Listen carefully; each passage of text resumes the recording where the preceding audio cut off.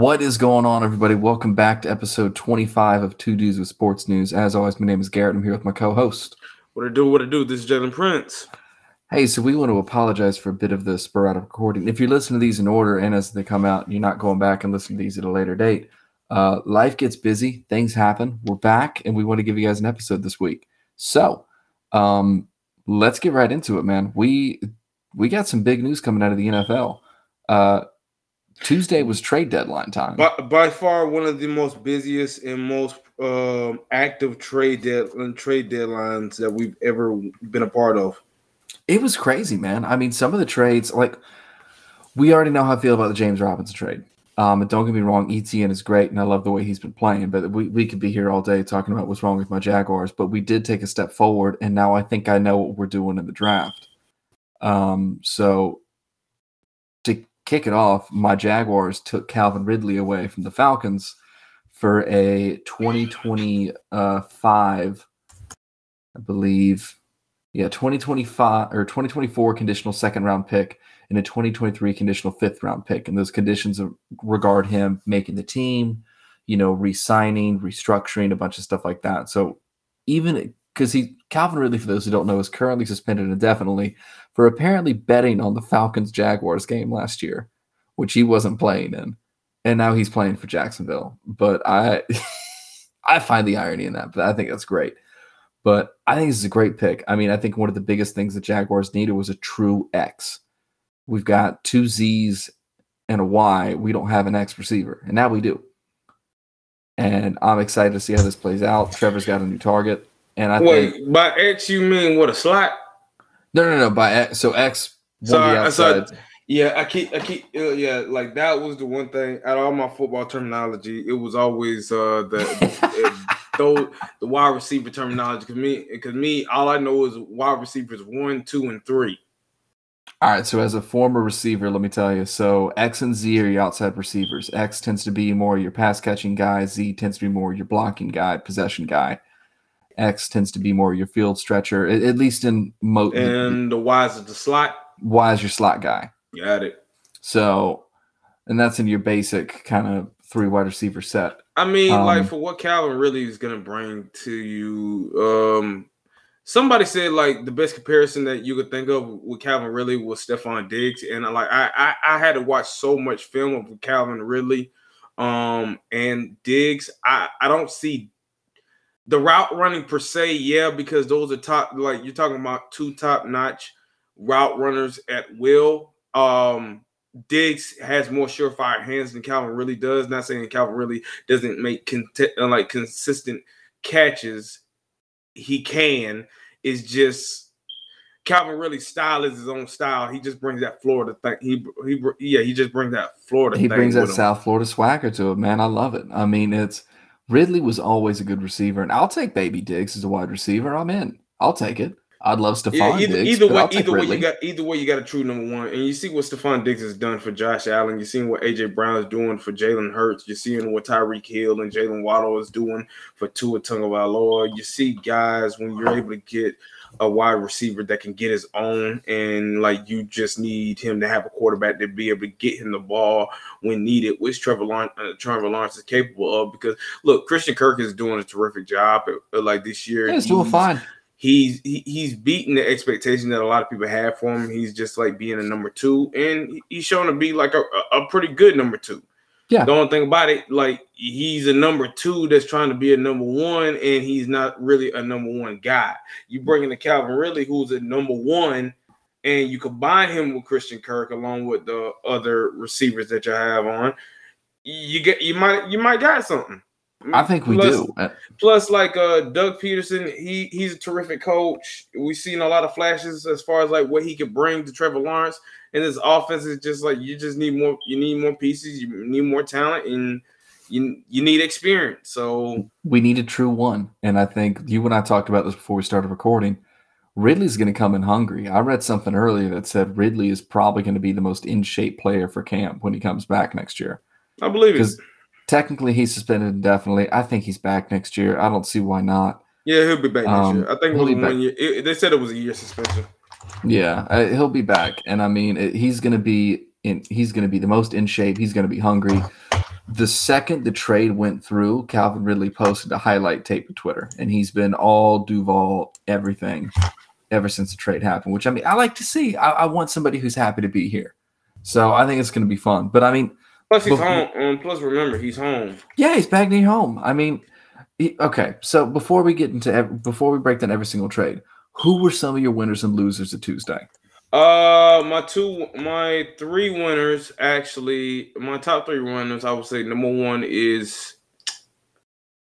I'll go Philly. Number two, I would go Miami, and number three, I would go the Niners. But right now, I would say, yeah, I'll go Miami number one. I'll go Philly number two. I'll go the Niners number three.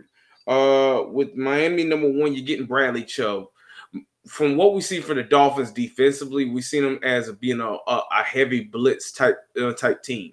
You get a guy like Bradley Chubb, who's a young stud, and not to mention, I think the report said like he just signed a 5-year contract. Yeah, he just signed a 5-year, $110 million. You also get Jeff Wilson Jr. back too. Yeah, you get Jeff Wilson Jr., who's had some experience. Not to mention, Miami and San Francisco been making a lot of like consistent deals with the running backs lately. Because like you think about they used to have Matt Breida. They still got Raheem Mostert. Now you got Jeff Wilson. So the committee is like coming in for Miami as a whole. But you see offensively, they're already set and continue to get better with the play of Tua. Now you have to surefire that defense, especially getting quarterbacks on the ground in a division that has Josh Allen. Right. Like with the Bills. So you're able to get a guy that can get quarterbacks on the ground. That says a lot. That trade right there with Bradley Chubb, that says a lot for the whole organization and the future of it. Going back, like basically saying that Tua's our guy, so we're going to build around him and we're going to surefire this defense. That way we don't have to blitz a whole lot. Yeah, and I'll be taking back. I'm eating my words right now on what I said about Tua in the preseason. Tua's been showing out. Told you. And here's the thing. The fact that he was out with those injuries for 3 weeks, that did more good than it ever did any harm. He's coming back fresh. Coming back fresh, coming back more experience, coming back with more time on his years, and coming back healthy. That's the top-notch reason. Here's the second thing. Miami's offense was never the same when he left. No, and I love showed Teddy. The value because people said like, "Oh, Miami got Teddy Bridgewater. Teddy should start over Tua." No, you saw how that worked out. Then they got love another Teddy. guy. Teddy's not Saw Tua. how that worked out. Yeah, Tua, he may not have the biggest arm, he may not have the strongest arm, but his decision making, his reads, and his accuracy is top notch. It's the stuff that you can't. It's the stuff that you can't see off the rip. Is what he's great at. And some of the stuff he's really good at too, you can't teach. Really can't. So I'll say Miami's that one. Of course, for Philly, getting Robert Quinn, you're adding more depth at a position to be able to get more pressure on the quarterbacks of your opponents. Plus, Robert Quinn, he's going to be a good mentor for a lot of the young guys that's on that Philadelphia defense. So there's that for Philly. This could be number 2, but I got it marked as number 3. Christian McCaffrey getting traded to San Francisco. Like we saw what he did to the Rams. Oh yeah. We'll talk a little bit about some Panthers news in a little bit. But I had that one number 3 simply because like I look at the message that the Dolphins are sending with getting Bradley Chubb. I see what Robert Quinn can do for this Phillies defense going forward. And then of course Christian McCaffrey. For me, my winners are again, I'm with you 100%. Miami and Philly are 1 and 2 right there. I mean, Miami shows that they think this is a team. They think they're ready. Philly is making a push, and they just won again tonight. As of recording this, they're I think they're the only undefeated team left. Yeah, they are. And the one where I think my other winner that nobody's really talking about too much because it wasn't at the trade deadline, Kadarius Toney going to play with a quarterback who can actually throw him the ball. You see, the reason why I didn't rank that as high even though we know the potential of it, but we've seen a lot of instances where we said, all right, big talent going with other big talent. We expect to see this, but until we see it, that's not until we actually see it, not really gonna put a whole lot of hype into it until we actually see it. The thing that killed it's Twitter had fun with that when that trade happened. Do you see all the gifs of Forrest Gump running and all the braces coming off? It's like Tony finally being healthy when he gets to play with a Super Bowl contender team. Yeah, to a degree. The Roquan Smith to the Ravens, I think that was huge to a degree. It's just, look, the value of the middle linebacker is still up there. It's not as fading as much as it is for a running back, right? But it's not as high value compared to an edge rusher, a Christian McCaffrey, or like just a receiver in general. Like now, Roquan Smith is one of the top defensive players in the league, one of the top linebackers in the league, and has tremendous talent. But knowing what the Ravens have been through this year defensively, I'm wondering, like, he's going to have an impact, but I don't see it being that big of enough impact where the Ravens are going to compete for a Super Bowl based off that move. No, I mean, the offense has to come together more. Now that Rashad Bateman's going to be out for a longer time with the foot injury, he's out for the year. Yeah, he's out for the year. Speaking of out for the year, Michael Thomas is also out for the year, which surprises nobody. Wait, he played? He at least was in or able to play, but now he's out for the year. He's back on injury reserve. Man, if I'm New Orleans, just go ahead and move him. See if we get first round pick for him. Just go ahead and move him. Get him out of here. Because I'm gonna be honest with you, his value may have fallen, but not that much because like a lot of people still believe like they could do some things with him. Yeah. But go ahead and move him. When he's healthy, he's one of the best receivers in the league. We thought we was gonna see that this year, especially after what happened in Week 1 against the Falcons after that comeback, because he was feasting on AJ Terrell. Oh yeah. So it's just crazy to see. I'm with you though. So like I think my biggest loser of the trade deadline, and also the most shocking trade for me, has to be the Lions trading TJ Hawkinson in Minnesota, which is in the division. And now, to me, I would say the biggest losers are the teams that needed to make trades and did not make trades. I'll give you that too. Oh, Brandon Cooks too. Because I think he wanted to be out of Houston. True. Like, I won't say he's the biggest loser. He can't control that. No, he can't. It sucks for him. Yeah. But the one thing that got me the most, I do want to draw attention to this because the Bears traded Chase Claypool. Do you remember who announced the George Pickens pick in the draft this past year? No. It was Chase Claypool. So Claypool, to my knowledge, is one of the first people ever. Who made a meme? Claypool is, I think, is the first wide receiver I know of to ever announce his replacement has been drafted. Man, you can't make that stuff up. No, that's so funny. Somebody brought that to my attention like earlier this week, and I thought that was incredible. That the man who's like, oh, we're picking this guy, and what you don't know is he's later going to replace me. Like, that's crazy. But the trade, this was definitely one of the more active trade deadlines I've seen. I don't know what the Bears are doing. Jury's still out. I'll see how they draft before I pass judgment on all their trades. Bills only got better. Chiefs only got better. The Zach Moss, Nyheim Hines trade, I feel like was just kind of a net meh. But beyond that, yeah, there was the Bradley Chubb trade I didn't expect. And then William Jackson finally got his trade too. He's out of Washington and he's over to Pittsburgh. And speaking of Washington, I was about to bring that up. Dan Snyder's selling the team, or trying to at least. And they might be the Washington Jeff Bezoses. I work for Tide 100.9 here in Tuscaloosa. I got a coworker that's a huge Washington fan.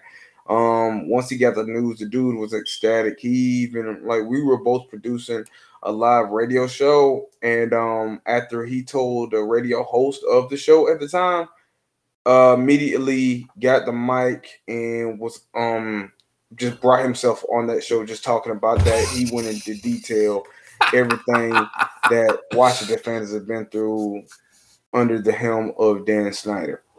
And it's I'm like, nuts. I'm happy for him. Shoot, I know how that feels. No, I'm happy for him too. I mean, I want this to work out. I think it's wild that Bezos wants to buy the freaking team. I'm gonna be honest with you. Like you talking about people like buying a team. Like this is an opportunity because as much as we talk about diversity, for like head coaching jobs in the NFL, this would be a good opportunity for a lot of people of like the minority to try to find a way to get their foot in the door and become owners of an NFL team. Well, now that you bring Jay-Z, have you even seen who's trying to do it? Jay-Z. You know who else been trying to do it? Oh, RG3. Would be good. That would be interesting. You think he could afford it? Apparently, according to Twitter, he's got $400 million in capital ready to go. Good God, that joker was saving money. Yeah, well, he's also now doing announcing and commentating and stuff. So he's true, and he's been killing it. Like he's been doing a terrific job doing broadcasting. I love RG3. Like RG3. His color has been like very precise, been articulate, and I like listening to talk. It's great when your color commentator knows what the hell they're talking about. It's gonna be interesting. Do I see another minority owner coming to Washington? I doubt it, just because I think it's voted on by the other owners and the commissioner of the NFL. It's got to be voted on, and like you know how that is. So yeah, I see. That's why I don't know if Bezos is actually going to get to do it, because if they have Thursday night games with his company, like I don't know if that's a conflict of interest. You talking about like Amazon? Yeah. So I don't know. But now we're getting to topics that I know nothing about. Yeah. I don't know what kind of conflict of interest that may be or what would happen with that. But I mean, it's interesting. I'd love to see a RG3 Jay-Z thing. So what I got some wishful thinking for us. RG3 tweeted out that he's also trying to bring in 10 fans at no cost to them as minority owners. So I know you and I aren't Commanders fans, but I jumped in the comment section and threw our hat in the ring. So fingers crossed we might be minority owners of the Washington Commanders at some point. Okay, you want to talk about some crazy crap? First order of business. Carson Wentz, you're out. That'd be crazy, man. I'm like, why not? I'm like, this is never going to happen. Second order business. Got to find a way to get a top 10 cornerback. Exactly. I'm like, this is never going to happen. Why not? So I jump in the comments. I'm like, hey, we're in. Let's do it. So, hey, we'll see.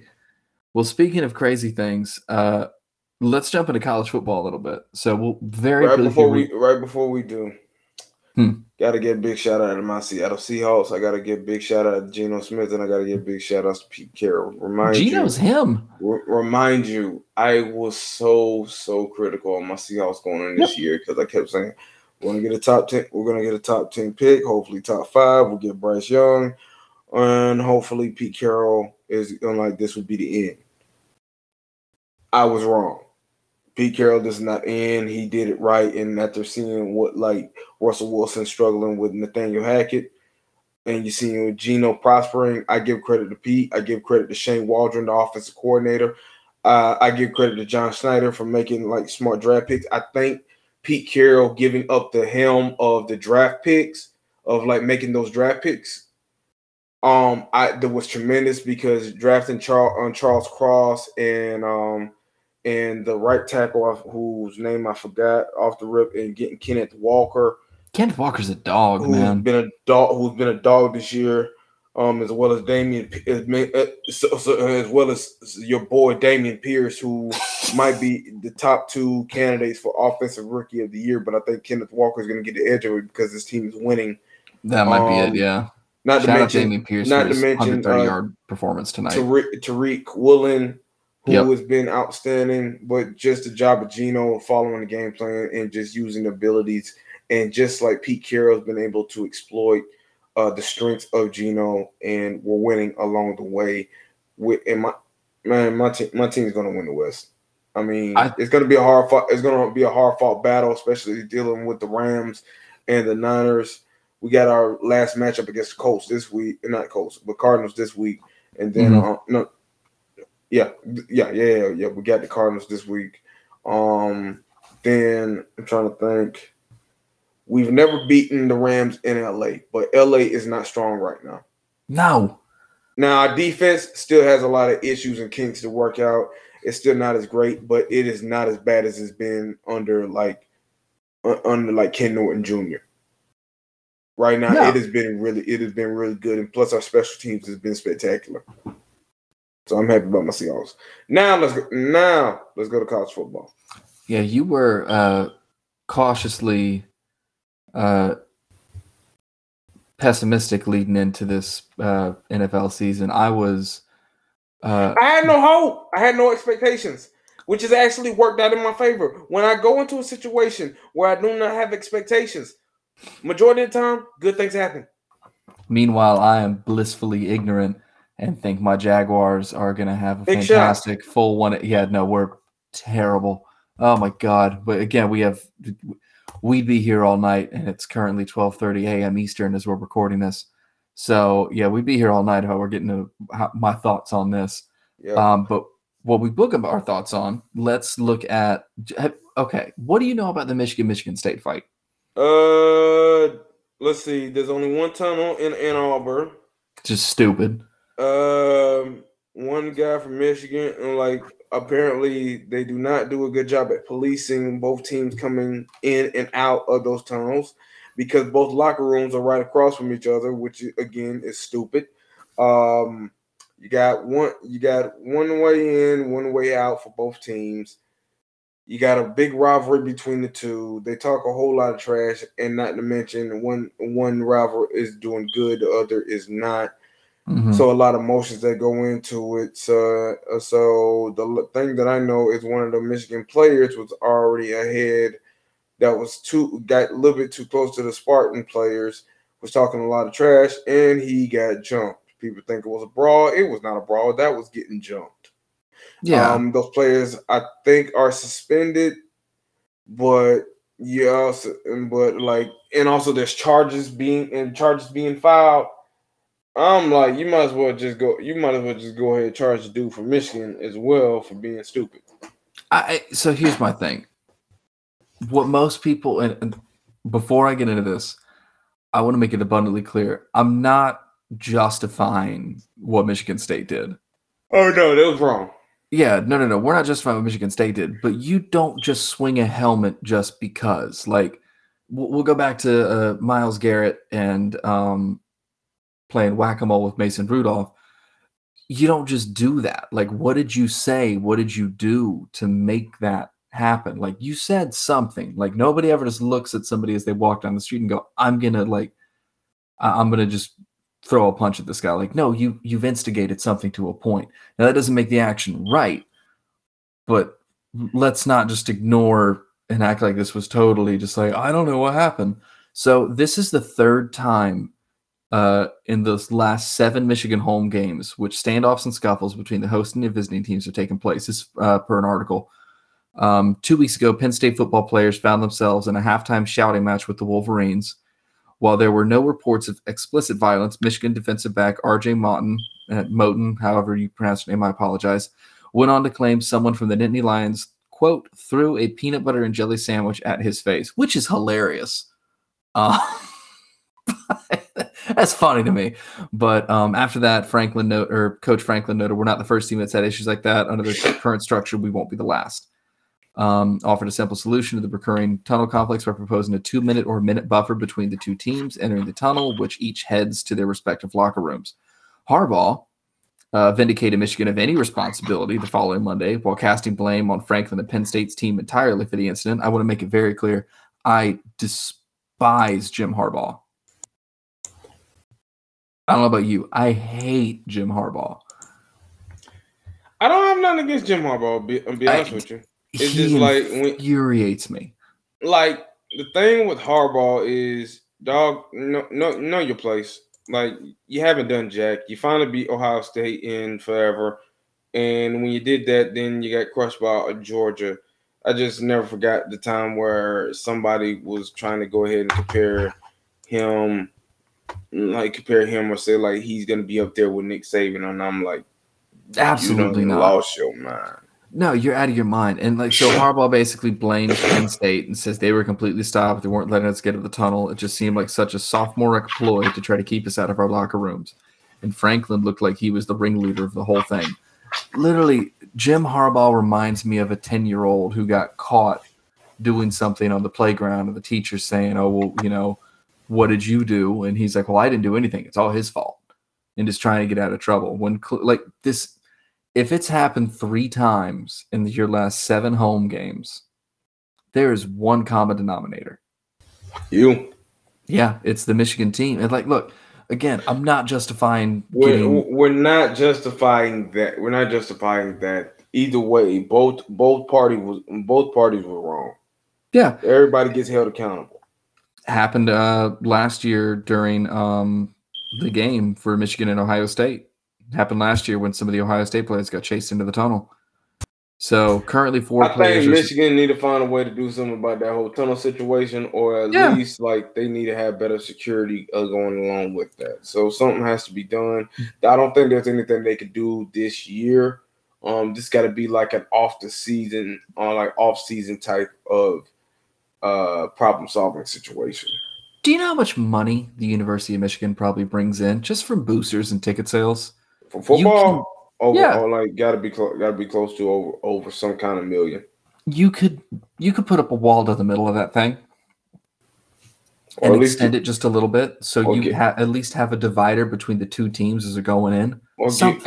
Get cones of red rope, or in this case, blue rope, or even better. So look, the Jaguars completely tore down a section to add another entrance for another tunnel for the team. I remember that. Yeah, you can do this. You have more money than you know what to do with, probably. But the problem is, like some of those alumni and those so-called boosters and stuff, like they want to keep tradition.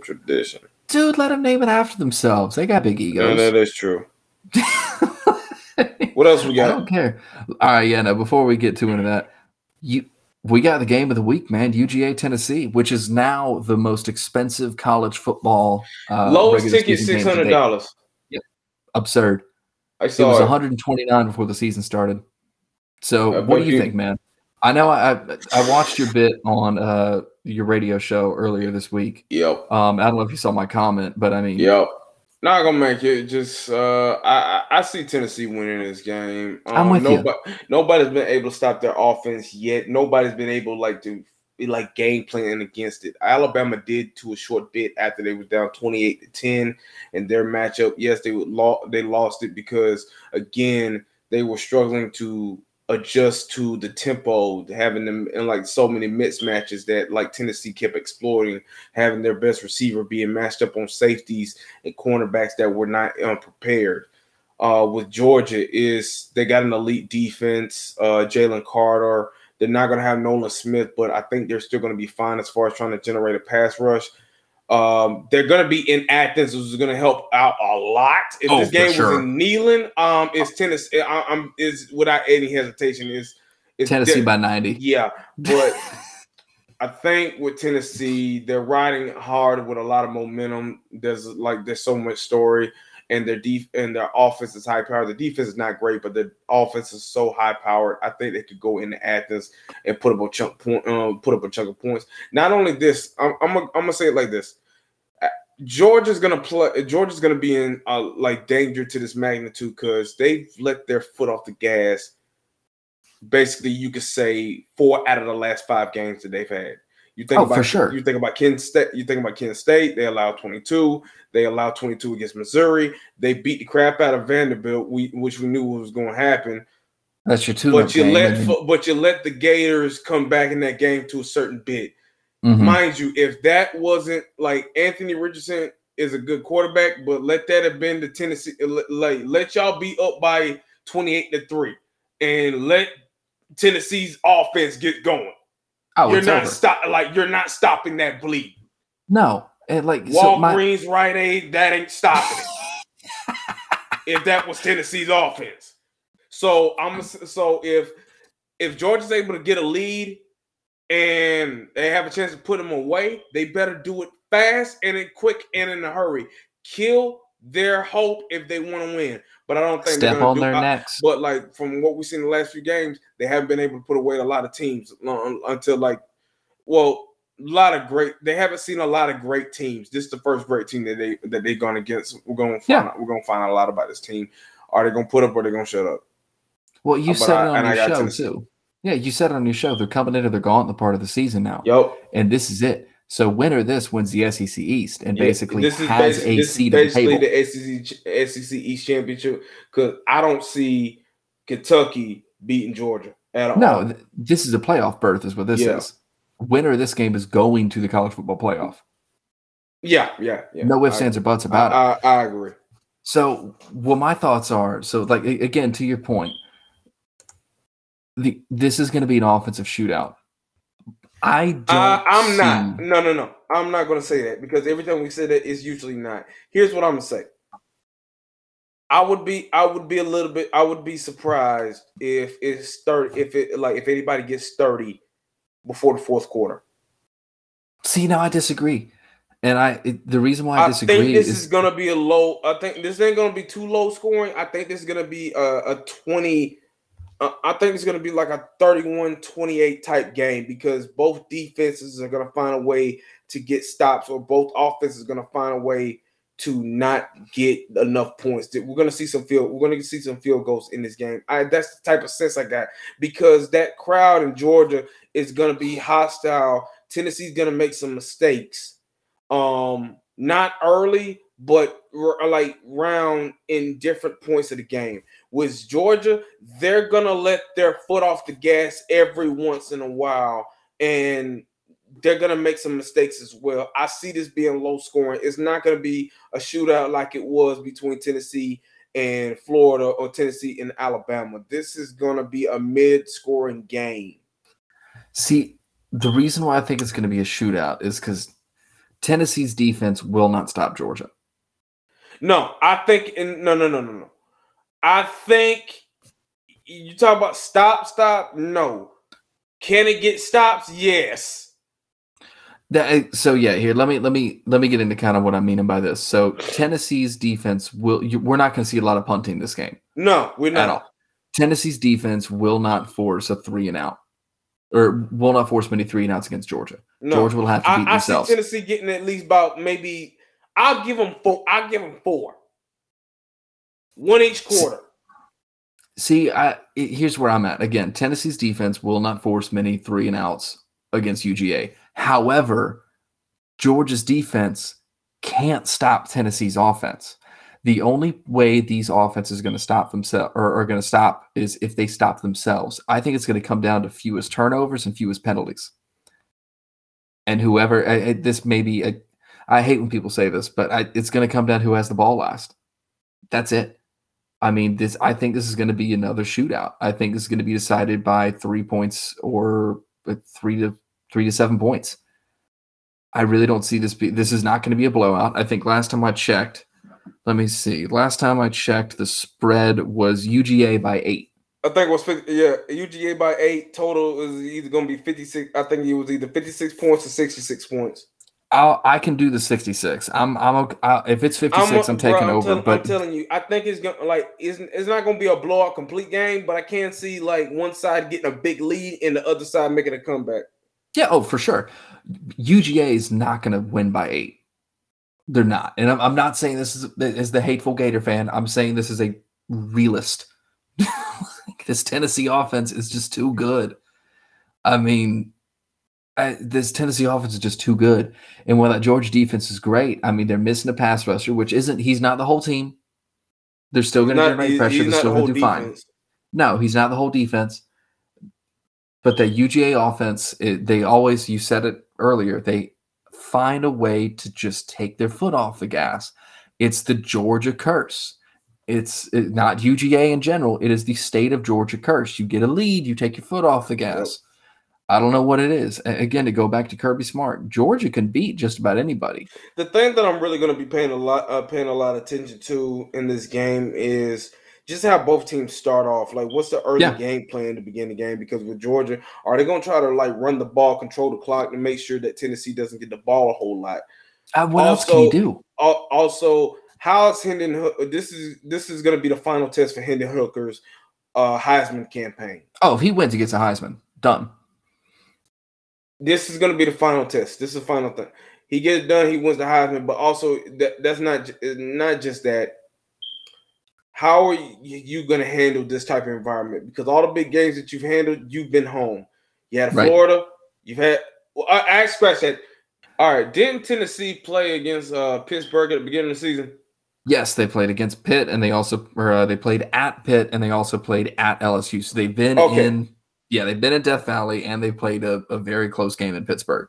Okay, so Pittsburgh. Okay, mind you, to our audience, we understand Pittsburgh's not that good, but in the beginning of the season, still a hostile environment. First game of the season, Pittsburgh catch right there. That was I think that was an overtime game, wasn't it? Yes, it was an overtime game. All right, 34-27. Hooker has some experience going into that as far as like being in a close game. Not to mention he has some experience being in a hostile environment, albeit he wasn't Baton Rouge at 11 a.m. compared to what Bryce Young's got to go through Saturday going into Baton Rouge at a night game on like at 7 p.m. But at the same time, Hendon Hooker has that experience being in hostile environments, and they find a way to put up stuff. Not to mention, Tennessee's defense allowed 13 points to LSU's offense, and I think that was during the dark time. That was during like the bad times of Brian Kelly and LSU. But at the same time, they still put up 40 points on the road. Their defense like can get some stops. We're gonna see it, but again, I'm gonna be looking for how both teams start that game, and I'm gonna be looking to see how Georgia offensively is gonna game plan. Are they gonna like try to control that clock and kill as much clock as they can to make sure Tennessee doesn't get on the field as much? And that's what I would think. And if they do that, is Tennessee gonna find a way to get stops? We're gonna find out. But I can't wait to see that game. I know Georgia ran a little bit of tempo against Florida. I think they're doing the exact opposite. I think they're walking all over the field, taking as much time off that clock as you can. I think it's the only way the score stays low.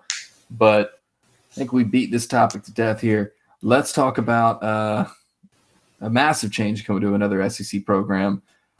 Once again, another Auburn head coach has been fired. And now the buyout number over the last few head coaches is absolutely wild. So I actually found this. Do you want to hear what the current Auburn head coach buyout number is at? Shoot. So Gene Chizik, when he got fired, they paid him $7.5 million. Still felt like they shouldn't let him go. Yeah, Gus Malzahn, $21.45. I really felt like they shouldn't let him go. Where's Gus Malzahn at right now anyway? UCF. Yeah, right. So you're looking at almost $29 million already. Slap on Harson's $15 million. Half of which is due like in a couple days. So you're looking at almost $45 million in coaching or in money that your buyouts for coaches, which I think is just an absurd number.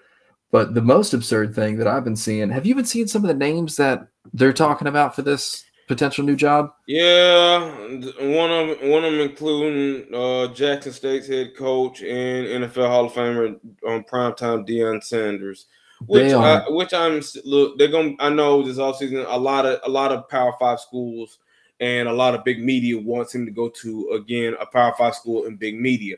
And Prime has already said on numerous occasions that he's going to entertain the offers. He's going to take the phone calls because you don't want to burn bridges like that. You completely understand. But at the same time, Prime not going to Auburn.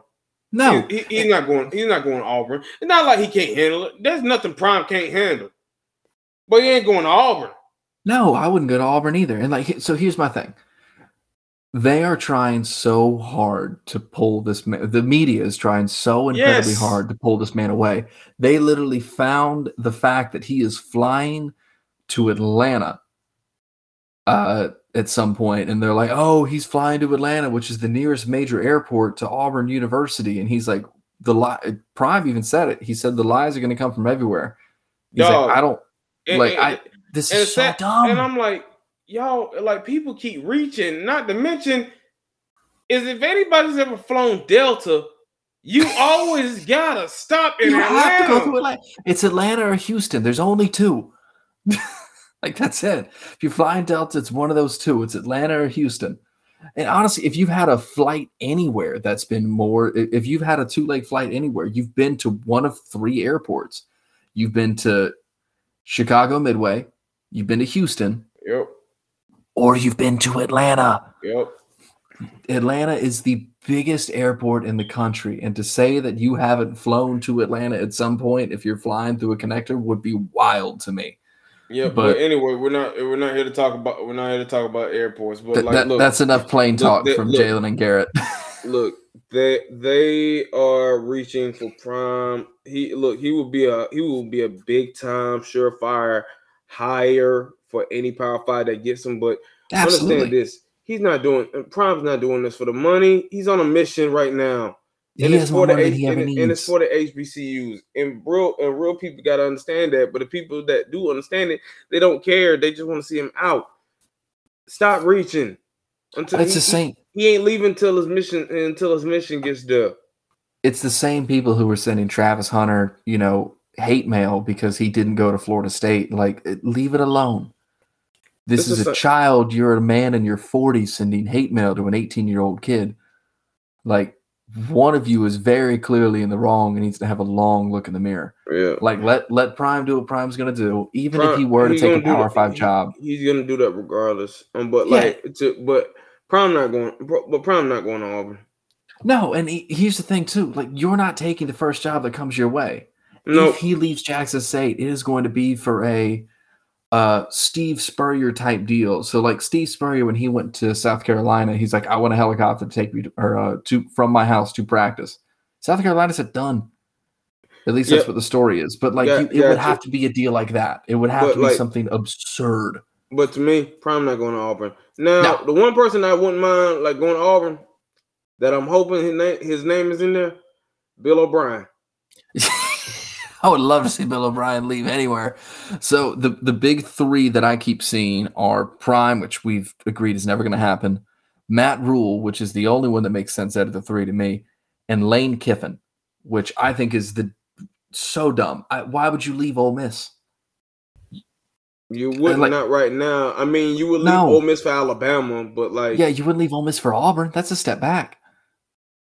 I'm not sorry, Auburn fans. That's a step back. I mean, where the programs are.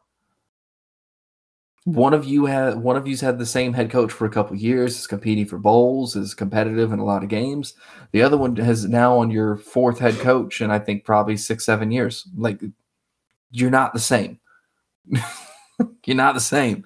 So I don't know. We'll see. It'd be interesting to see Matt Rule come from the NFL to a Power 5 school in one of the hardest conferences to play in college football, if not the hardest conference to play in college football, and try to get his edge back. But yeah, I mean, that's my thoughts on that. You got anything else you want to add, man? Nah, man. All right. Well, let's do one thing. Normally do this at the top of the show. I figure we should probably do them at the end. I want to give a couple shout outs to the people who have left us some 5-star reviews and some comments. So I want to give a shout out to the Thing About Us podcast, the Geeky Dad podcast, Unfiltered and the Stupid History Minute podcast. Yes, that is the name of the show. Chime In podcast, Rest in the World podcast, Fan of the Van podcast, and the Visit Vegas Places podcast. Thank y'all for your reviews. We really do appreciate it. We'll be sending the love back in a little bit. So speaking of reviews, if you like the show, do what they did. Tell us. 5-star reviews. If there's a name, we'll give it a shout out. If you want to interact, or you can do that on any podcast platform that has a rating system whatsoever. We're on literally everything. And if you want to see whichever one you would prefer, if we're on that one, because we probably are, check us out on Facebook at 2 Dudes of Sports News, or follow us on Twitter at TDSN Pod. Every single time the show goes live, we post a Linktree link where you can choose your preferred, method of listening to. If you haven't leaving reviews, again, thank you. We appreciate it. Continue to leave the reviews, 5-star reviews, comments, all of it. Listens, feed the algorithm gods. We don't know why this works, but it does. Keep us moving back up the charts in the direction we want to be in. So again, thank you. We really do appreciate everything, and we'll see you next time. Peace.